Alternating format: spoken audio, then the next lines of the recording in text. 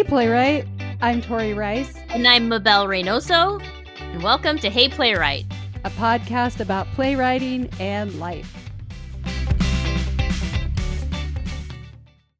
Hey everyone, we are so excited to be kicking off season 3. Who would have thought that a couple of years ago on a drive to a certain place where Mabel and I taught together, we would dream up this podcast, and then it came to be. And what are we doing to kick off season 3, Mabel? We got this crazy idea that we Mabel, it was your idea. It was my idea. But I told you that I wanted to do a tennis festival, and you were like, I don't know what was going on in your head, but you said yes. And always.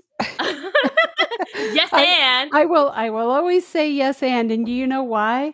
Because your ideas, they always end up being awesome. Like, I know nothing about tennis, but hey, I'm there. But yes, she bought the ticket. Yeah, she bought the ticket and sat in the stands for Love 5, the tennis play. So we did a virtual 5-minute play festival all around the theme of tennis. And the works were beautiful, moving, hilarious, heartbreaking, all of it. And it all goes to show that tennis is not just a game. It is a backdrop for life. And I would like to say thank you to all of the playwrights who submitted, because all of the plays were really, really good. It was hard for us to narrow it down to the ones that we included in the program. But we just want you all to know that we really value your work. We value your writing, and that you're sending it in to us and trusting us to read it and choose. So please, please keep submitting. So without further ado, we present to you the audio version of the program, the official selections for Love 5, the tennis plays. Please enjoy the show.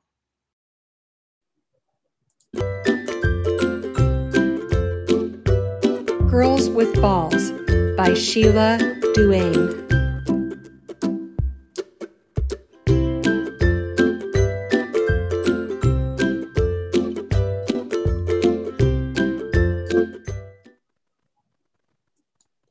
The characters are Sir Nigel Wellington, 45 years old, British, and Patty Adams, female, 14 years old, American.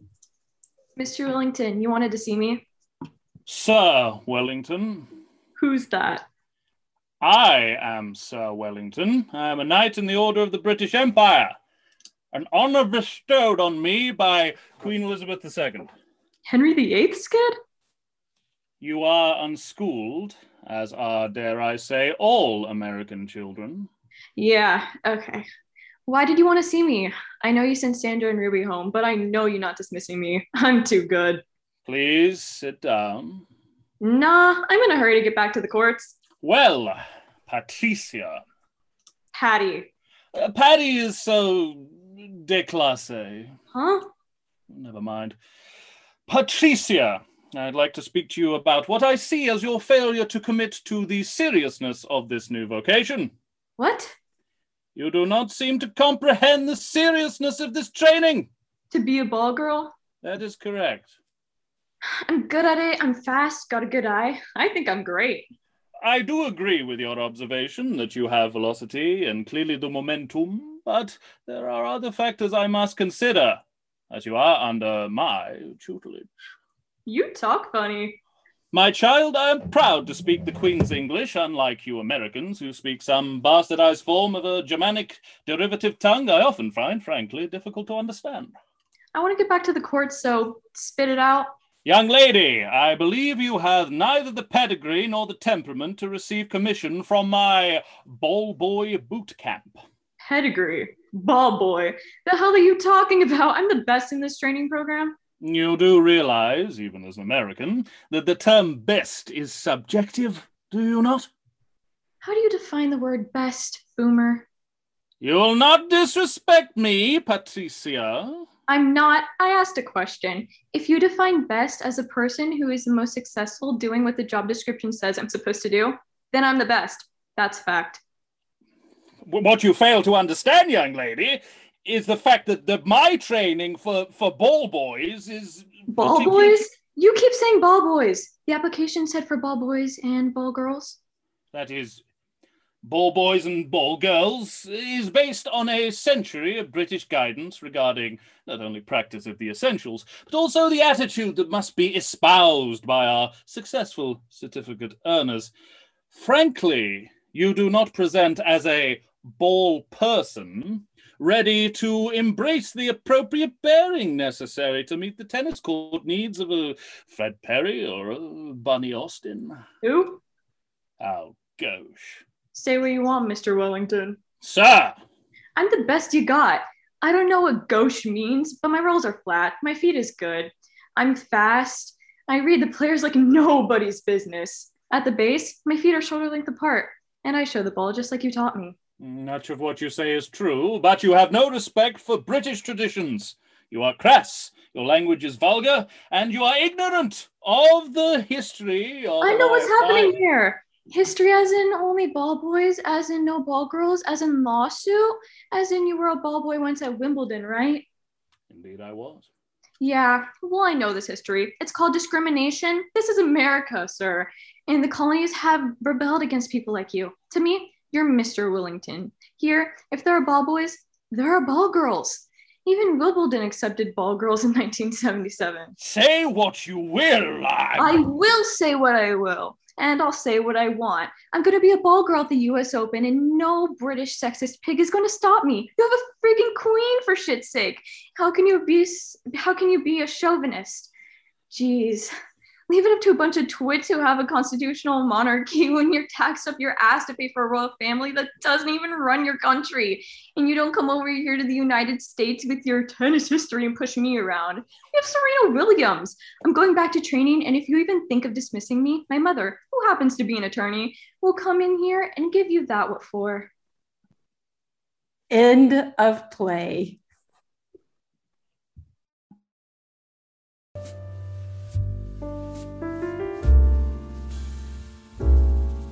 The Top Seed and the Poor Seedlings by Rex McGregor.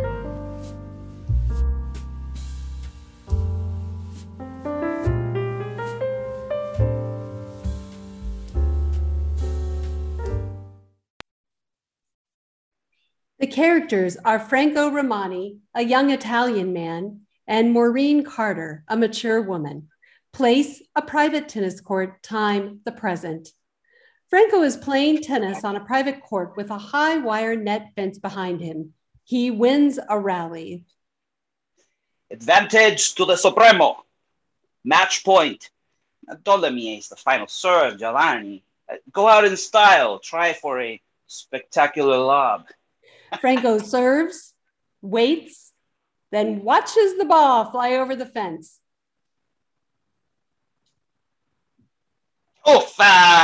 Game, set, match.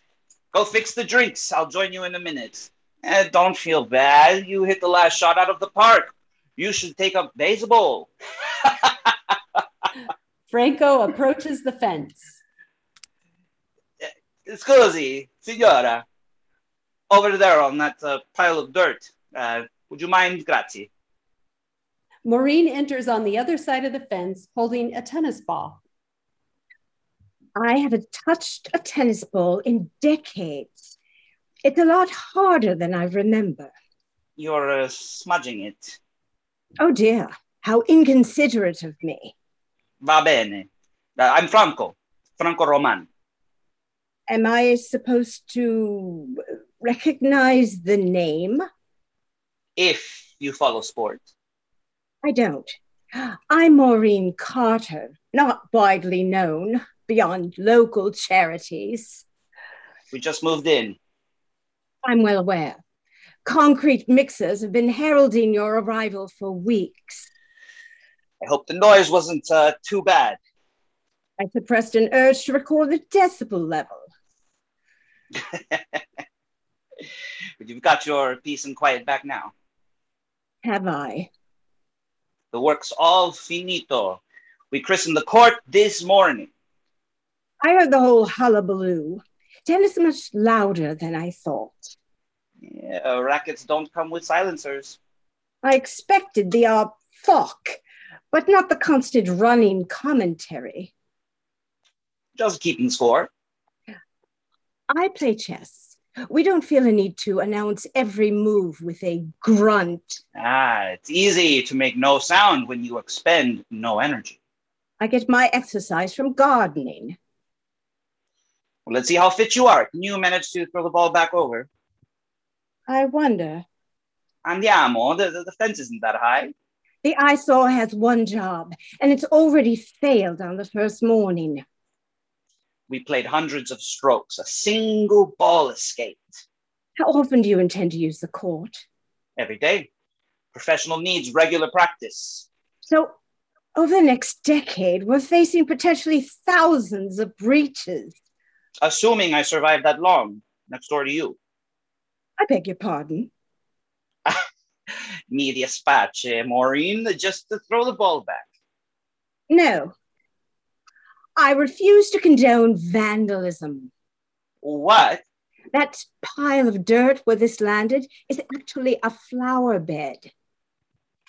I see no color. The seedlings are yet to bloom. They're at a very delicate stage, vulnerable to aerial bombardment. Davvero? This is technically a missile. I'm confiscating it as evidence. I have other balls. You'll see. Is that a threat? Let's both calm down, eh? I'm willing to be a good neighbor. How? I'll make the fence twice as high. Oh, no! I hate the sight of the monstrosity as it is. An extension would be unbearable. I thought you were concerned for your sprouts. There's another solution. Well, let's hear it. Move the court. What? You have a large lawn on the far side of the house. Install the court there. Don't be ridiculous. You clearly have the money. It's important for neighbors to be considerate. Don't you agree? A leaf flutters down and lands on the court. One moment. What's this? A leaf from your tree? An oak, deciduous. Grandio. Wet leaves are a slip hazard. The wind blows them everywhere. That tree must have thousands. I can't risk injury. Then move the court. No, chop the tree down. Never. I could break my leg. Not if you take my advice. A wire fence offers no protection. Leaves can fly through. You're right, Maureen. I'll build a wall. Solid brick. That would be hideous. Besides, leaves would just drift over the top. True. I'll make the wall 4 times higher. Oh, dear Lord, no. Ille grazie. It's so nice to have a helpful neighbor. End of play.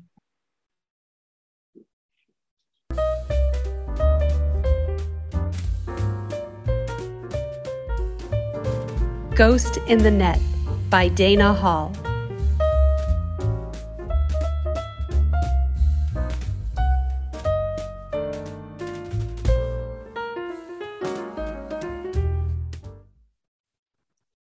The characters are Pat, a middle-aged man that is a break point in his life, and Don, a middle-aged man and a good friend. At Rise, we open to 2 men about to play tennis. Pat is seated doing an elaborate warm-up. He starts with a little over-the-head stretching. He picks up his racket, taps it on his hand. He twirls it and gives it a kiss. He takes the ball and puts it on the center of the racket, testing its bounce. He then twirls it again and taps it on both of his shoulders. Hey, Rafael Nadal, are we going to play or are you just going to take it out to lunch? You have to get your mind right or you'll end up in the net. How do you think he got to be the U.S. Open repeat champion? Training, dedication, and natural talent. The guy started playing when he was 3 years old, Pat. Yes, but that's not the secret to winning gold medals. Would you like to know what that is, Don? I'm afraid to ask. You have to have a relationship with the racket. I'm not sure that's legal. You laugh now, but it's true. Yeah, no, listen, we're at the Oakburn Rec Club in the middle of Ohio, and you're an accountant, and I'm a middle school English lit teacher, and I'm satisfied with my life and relationships and the way that they are things. Tennis is a metaphor for life. I see. You have to learn to treat your racket correctly, or it will betray you. Right. Pat throws a tennis ball at Don, and he dodges it. What the hell, man? You made a decision. Yeah, not get hit in the skull with a freaking tennis ball. Easy choice. Advantage, service, fault, break, love. This is life. Did you have a few at the clubhouse before I got here? Stone sober, my friend. Don't you see? Every single match is a life cycle. Every ball that comes to you, you have to decide what you're going to do with it. Sometimes it comes smashing down the line and it's all you. Pat lifts up another ball and pretends he's going to throw it. Don flinches. You have either the consequences or the success of your actions. You have to wake up or it's over. Game. Set. Match. Okay. Jeez. Get it. It's over, Don. We didn't even start yet. Okay. I'm sorry.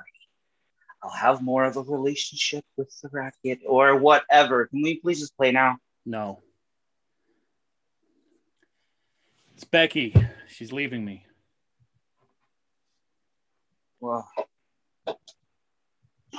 damn. I'm sorry, what happened? Said she fell out of love after 15 years. I didn't see it coming. I mean, I know we've been a bit distant lately, but I thought that was normal. I was focusing on work and I thought we'd come through it. Like always. Real ghost in the net. What? Well, you know, when someone sneaks it past their opponent when they're distracted. Jeez. Tennis is a metaphor for life. Are you going to be okay? It's my fault. You're right. I didn't pay attention to the right things. Remember when we used to play in college on the grass courts off campus? Yeah, well, the ball would bounce lower and faster. Now out here on the clay courts, the ball bounces lower and higher. So adjust. It took us time to navigate this court, so stop just existing between the lines. This is your break point. It's up to you to do in this moment. Don takes out a ball and tosses it to Pat.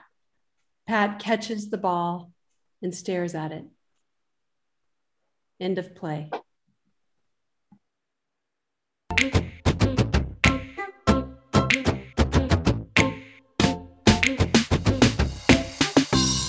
True Crime, Tennis, and Love Triangles by Mariel Vizcarra.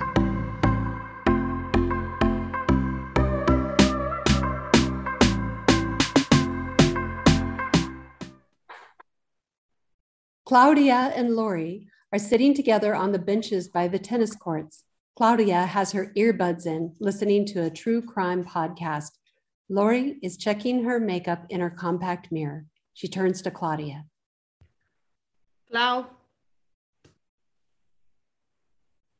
Claudia. Yoo-hoo, Earth to Claudia. No, why would you do that?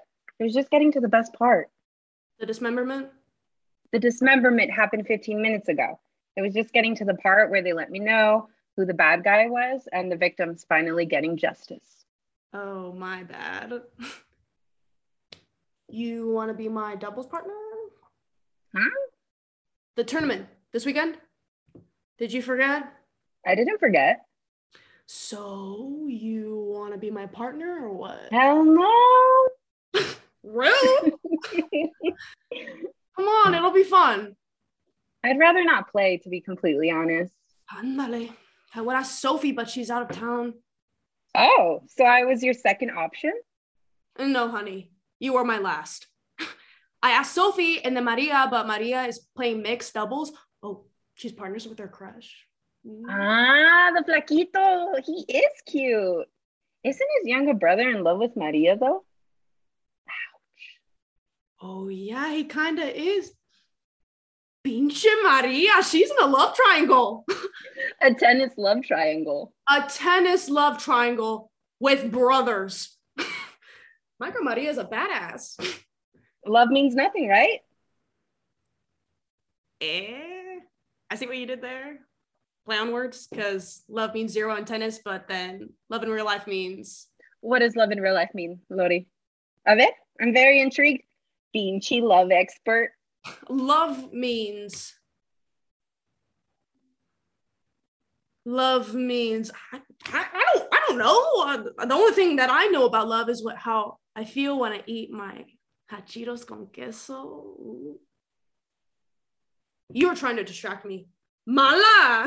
No, I wasn't. Be my partner. Please, pretty please. I hate when you beg. I'll owe you. Hot Cheetos con queso? Whatever you want. I just hate doubles, though. Why? With the passion. But why? Me and doubles have a complicated relationship. Like Maria with those brothers. You're trying to distract me again. Why is it complicated? It's just hitting a tennis ball back and forth and just another person in your side of the court. There's nothing complicated about that. You wouldn't understand. Try me. Fine. I don't like depending on other people. Are you serious right now? What? You don't think I'm a good player. And where did you get that from? You just said. You are so dramatic. I said I don't like depending on people, not that you were a bad tennis player. That's basically the same thing. Look, I love playing singles because if I lose because of me, because I played a shitty match or because the other opponent was simply better than me. And I'm okay with that. Doubles is too much trust, too much dependency. You depend on me to play a good match and I depend on you to play a good one too. And if one of us has a bad day, then that's it. Those true crime podcasts mess with your head bad. Down bad, Cloud. What are they talking about? No, they didn't. You have trust issues because all of the murderers in the world and rapists and kidnappers. I don't have trust issues. Girl, this is a high school tennis game. The tournament is not even part of the league. It's just for fun. Fun? Yes, Cloud. You've ever heard of it? Fun? Sometimes tennis can be just fun. Fine. I guess tennis can't be just fun for you.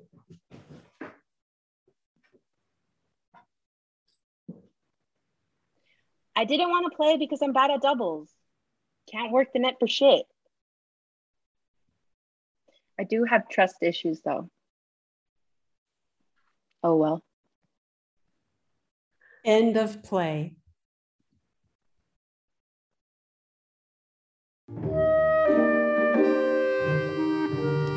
W or M by Lucy Wong.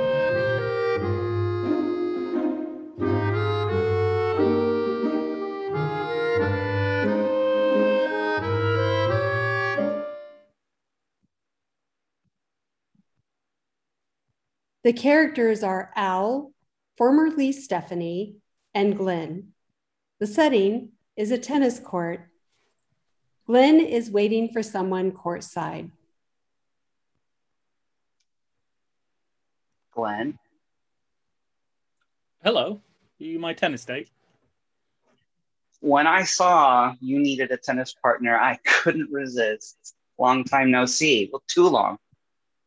Do we... We do. Surely you remember this move?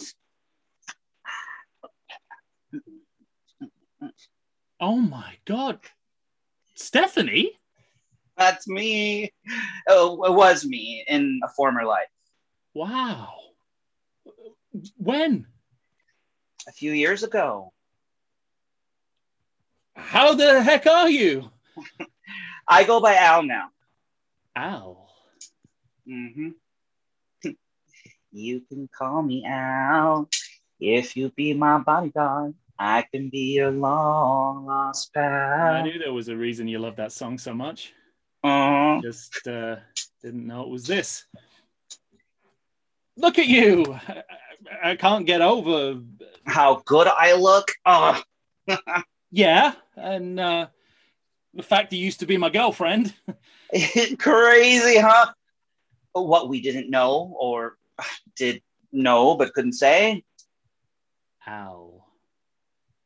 You still look the same.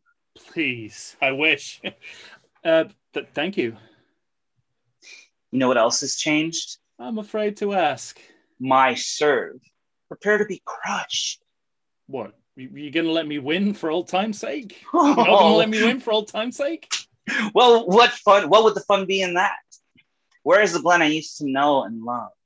A little soft in the middle. Hit that ball of fear with your racket. That's what I do. That's how I became fierce. I might have to let you win. To save face? To celebrate.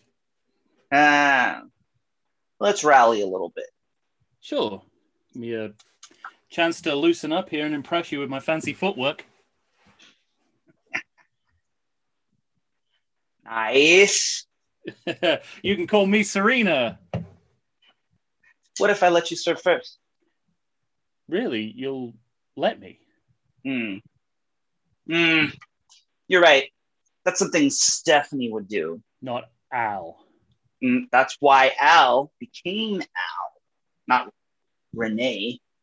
Whatever happened to Renee Richards? She was a good-looking pioneer. Like you. Thanks. I'm still going to beat you fair and square. Sure about that? Lucky break. No more distractions. I can't beat a pioneer. There's a special place in hell for people who crush pioneers. Let's call it even, get a round of drinks instead. Loser buys refreshments. Loser talks. Hit first, talk later. I have a million questions. Then you know what you have to do. Fine. I came here to play some tennis. Prepare to be crushed. W or M? W for win. Of course. What was I thinking? Glenn twirls the Wilson tennis racket. It lands. W it is. Game on, Glenn. Game on, Al. End of play.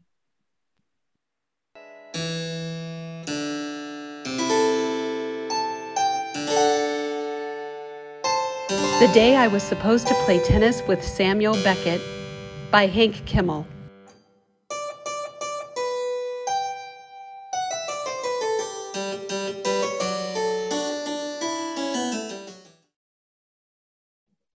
The characters are a man and a woman.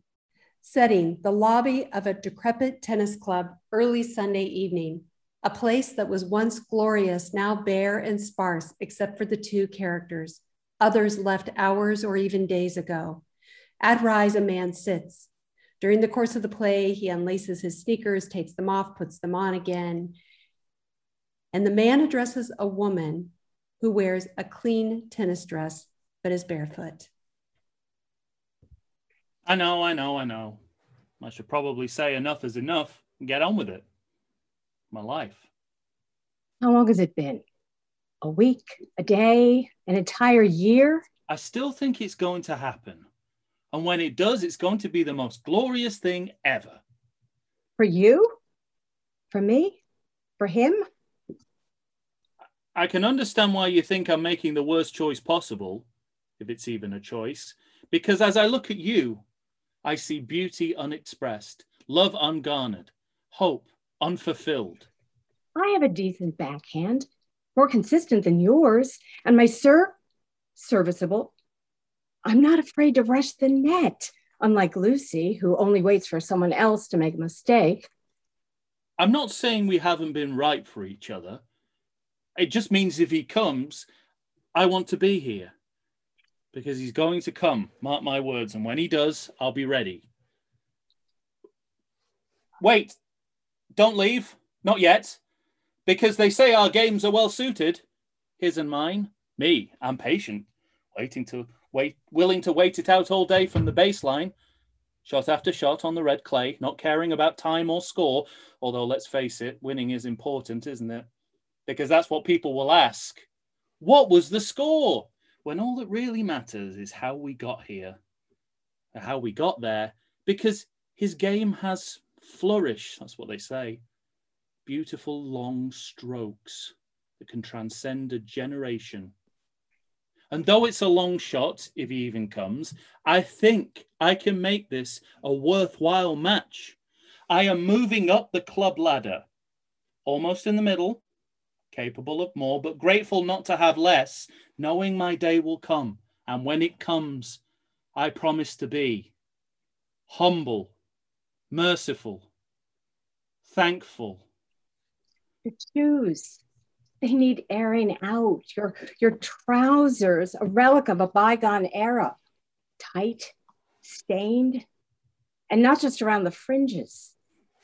Your racket chipped around the edges. It's been ages since it's been thrown in anger or celebration. Because I've begun to understand that though the game is designed to break your heart, it can be forgiving at the same time.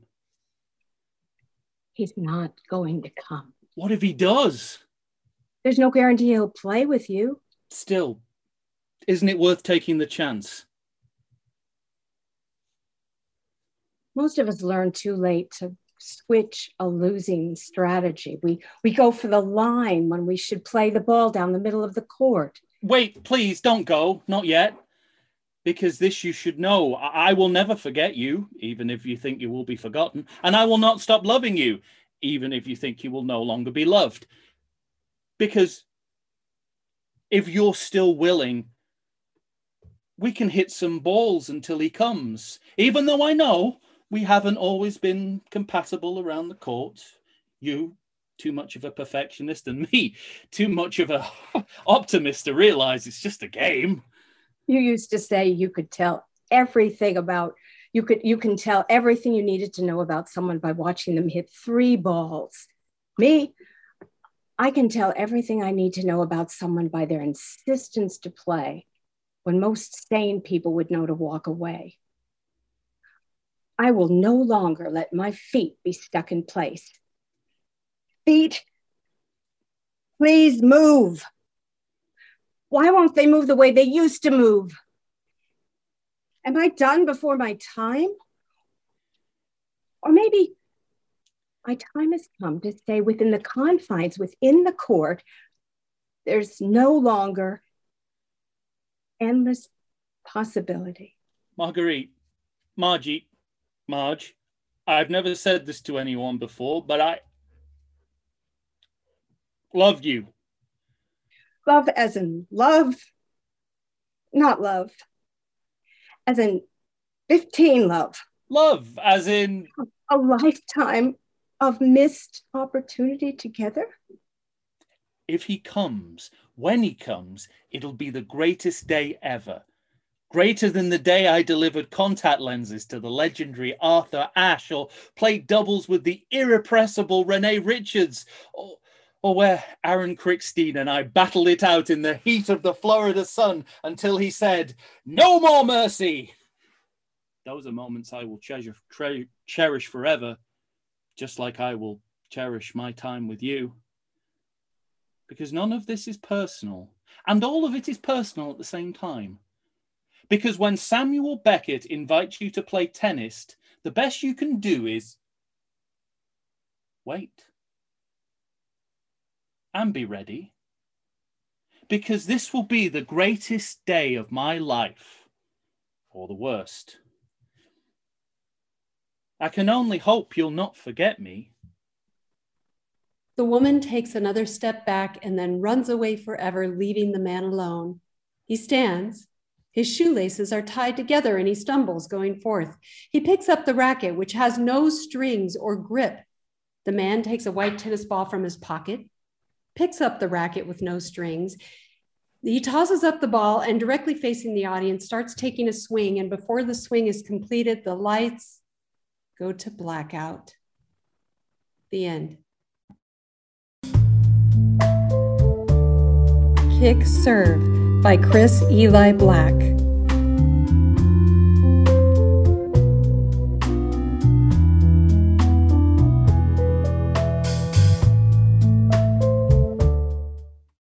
The characters are Matthew, Robbie's father, age 30 to 40, and Robbie, Matthew's daughter, 15.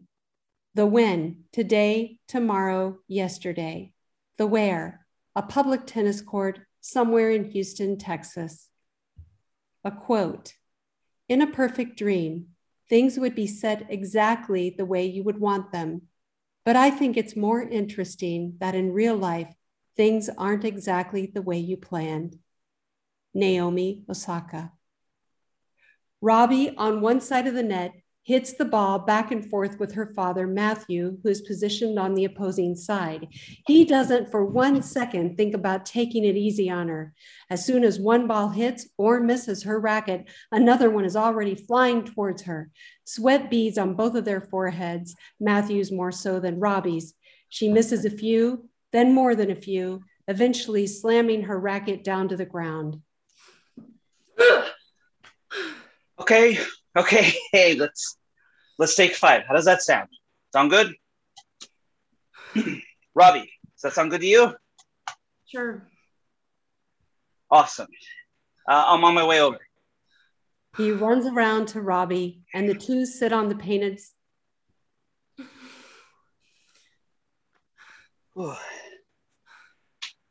So. On a break. I know. I just want to have a couple of pointers for when you get back up there. Break. Wait. Okay, will you just listen to me? Now, I know what I'm talking about. Your form today, it's not bad. It's just... bad. But it's not right. So bad. No, it could just be better, that's all. Nothing but a few adjustments won't fix. It's mostly the legs and the arms, a neutral stance. Remember, it's what helps you balance the weight so that you can follow the ball anywhere it goes. It's your safety stance. Can't do you wrong, especially with that backhand you got. Oh. Gotcha. Yeah, we all have bad days. Okay. Again, not saying you're doing bad, but if you're feeling off, it's natural. No one is a pro 24/7. I'm not a pro at all. Yeah, some might argue with that. Meaning you. Me, your coach at school, scouts, trainers, your friends. What friends?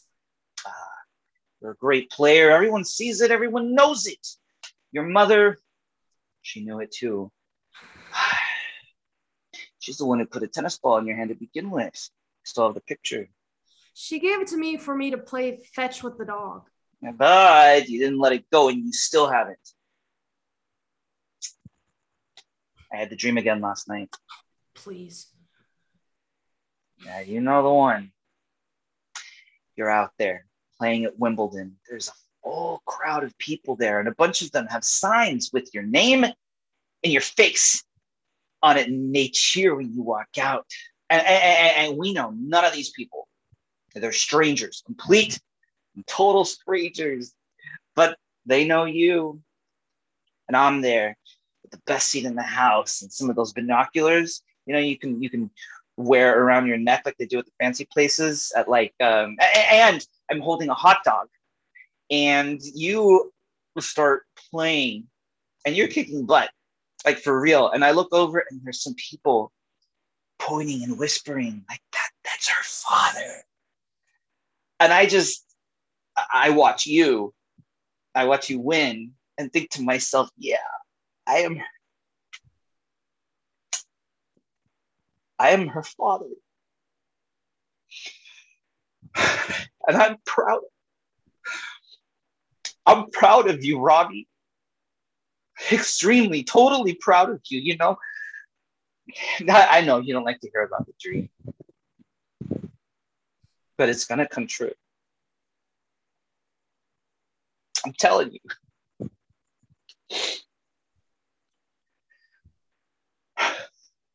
What if I wanted to stop playing tennis? I mean, like, what would you say if I told you I wanted to stop?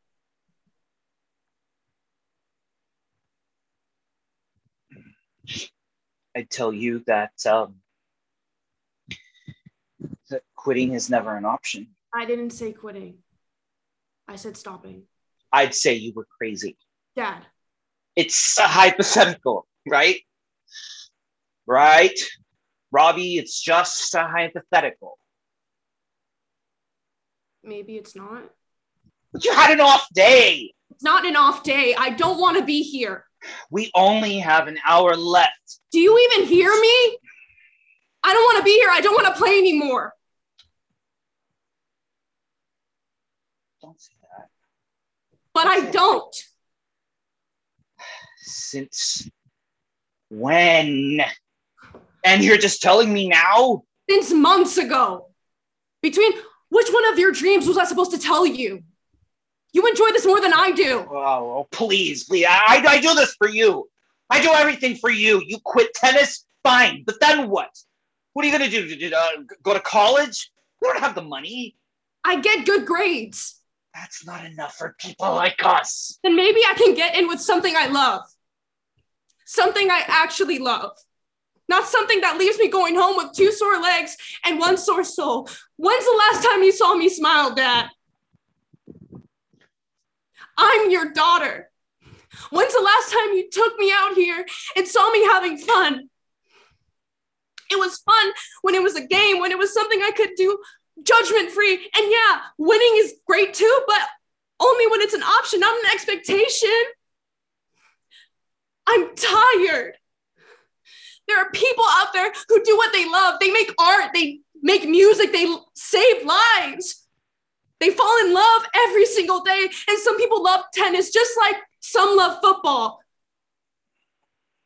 I don't love it. If you hold on to something you don't love, the world is going to feel darker than it really is. And that's a weight on my shoulders I shouldn't have to carry. Your mother is gone. And I like to believe if she were here, she'd choose my smile over my swing. Now, which one is more important to you? You could be great. Nobody makes it with an attitude of fun or not fun. It's about determination and work. And pain? Sometimes I think I'd rather be a happy nobody. I'm your daughter, not a trophy. You can't win me, Dad, but you can lose me. Is that the match you'd rather play? After my last tournament, my hand was bleeding so much. And once I washed off the blood, I saw how much skin I had broken off from me gripping that racket for hours, basically the whole day. It still hurts. I hurt. And the more you push me, the more you hurt me too.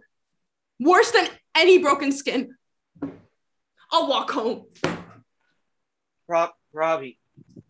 But she's already gone. He stays on the ground.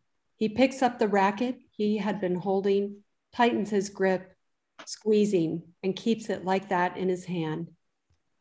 The end.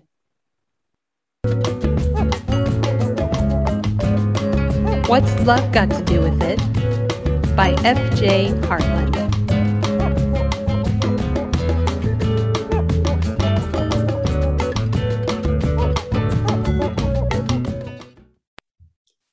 The characters are Penny, a young woman in a trendy tennis outfit, and Marge, an older woman who has just finished a strenuous match.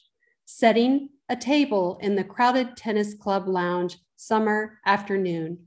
At Rise, Penny is sipping a cocktail at a small table in the crowded lounge of the tennis club. Marge enters after having just played a strenuous match. She's holding a cold drink and wiping the sweat from her brow with a small towel. Is this seat taken? Sorry, yes. By you! Thank you. Penny. My name is Marge. Pleasure to meet you, Margie. It's just Marge. Underestimate yourself, Margie. You're not just anything. Never seen this lounge so crowded. It's been like this all day. You've been sitting here all day? What's your court time? I don't have one. I don't understand. I like tennis, but I don't play. But it gives me the chance to get out of the house for a few hours, an excuse to buy cute new clothes and enjoy a few cocktails. I see. I mean, just look at this outfit, Margie. Cute, huh? Adorable. Golf. Oh, you play golf. What's your handicap? I think the politically correct term is disability, not handicap. But I am perfectly fine. Thanks for asking. So you never actually golfed then either? Heavens no. I did love driving the cart all over the rinks though. Rinks are for skating. You play golf on links.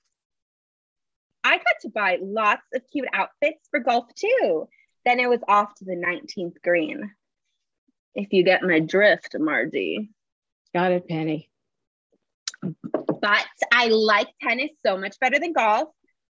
Have you seen those horrible plaid pants men wear to play golf? Golf was invented in Scotland, after all. Not buying it. If golf was invented in Scotland, they'd wear kilts.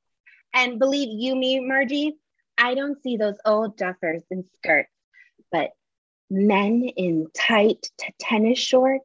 So you don't know anything about tennis, Penny? I wouldn't say I'm completely clueless. Oh, really? I mean, I know you hit the ball over the net. Yes, you hit the ball over the net with your racket. This isn't a racket, Margie. Tennis is more of a hobby for me. But if you want to talk racket, $12 for a daiquiri? Now that's what I call a racket. Maybe you could take some lessons. They offer them here at the club. My cute outfit's all dirty, ends up looking like a dirty mess like you are right now, Margie? No, thank you. But I don't think give me an idea. I don't think I'm that powerful. Don't underestimate yourself, Margie. Why don't you teach me a little bit about tennis? Nothing too deep. Of course not. Just some basics, like how do you keep score? Well, at the beginning, no one has any points. Well, duh. But you don't say zero. It's called love. Why don't they call it zero or nothing or zilch or nada? Why is it love? Well, I'm afraid I don't know. Looks like I need a better teacher. Just kidding you, Margie. But love means nothing? I don't understand. Love means nothing makes more sense when you get to be my age, Penny. Sounds like someone's been having issues in the arena of the boudoir. Margie? Am I right? Anyway, the first point you score. That's what I'm talking about, Margie. Scoring in the boudoir. The first point you score in tennis is 15. 15 points? No, it's called 15, but it's actually 1 point. Why don't they call it 1 then? I wish I knew. The second point you score is called 30. So I get another 15 points. No, just 1. Well, Margie, it sounds to me like every point is worth 15 points. No, because the third point is called 40. So why isn't the third point worth as much? It is. No, because it's only 10 more. Last time I checked, Margie, 40 minus 30 is only 10, not 15. You can't fool me, Marge. I may have been born at night, but it wasn't last night. I'm sure no one pulls the wool over your eyes, Penny. Thanks. Tell you what, Margie. I like you. Lucky me. Even with that god-awful tennis outfit you're wearing. So I am going to buy us both another glass of this $12 hooch so you can explain to me this advantage in and advantage out. I keep hearing about it. I mean, last time someone took advantage of me, I wound up duck naked in Poughkeepsie. That ever happened to you, Marge? I can honestly say no to that, Penny, and to another drink. As much as I hate to tear myself away, I need to hit the showers and get home. It's too bad, especially when we were having such a great time. Maybe I'll see you here again sometime, Margie. I'm here on Wednesdays and Fridays. Wednesdays and Fridays. I'll be sure to remember that.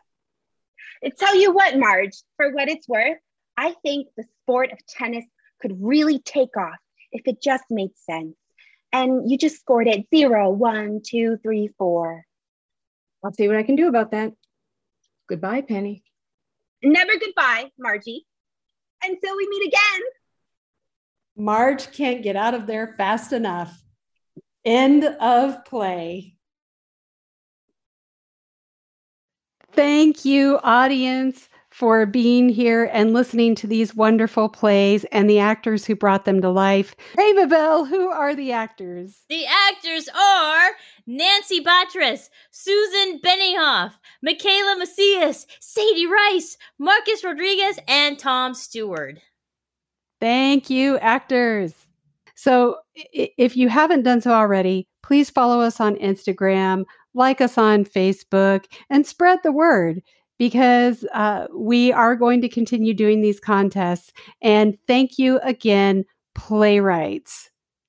And until next time. Until next time. End scene.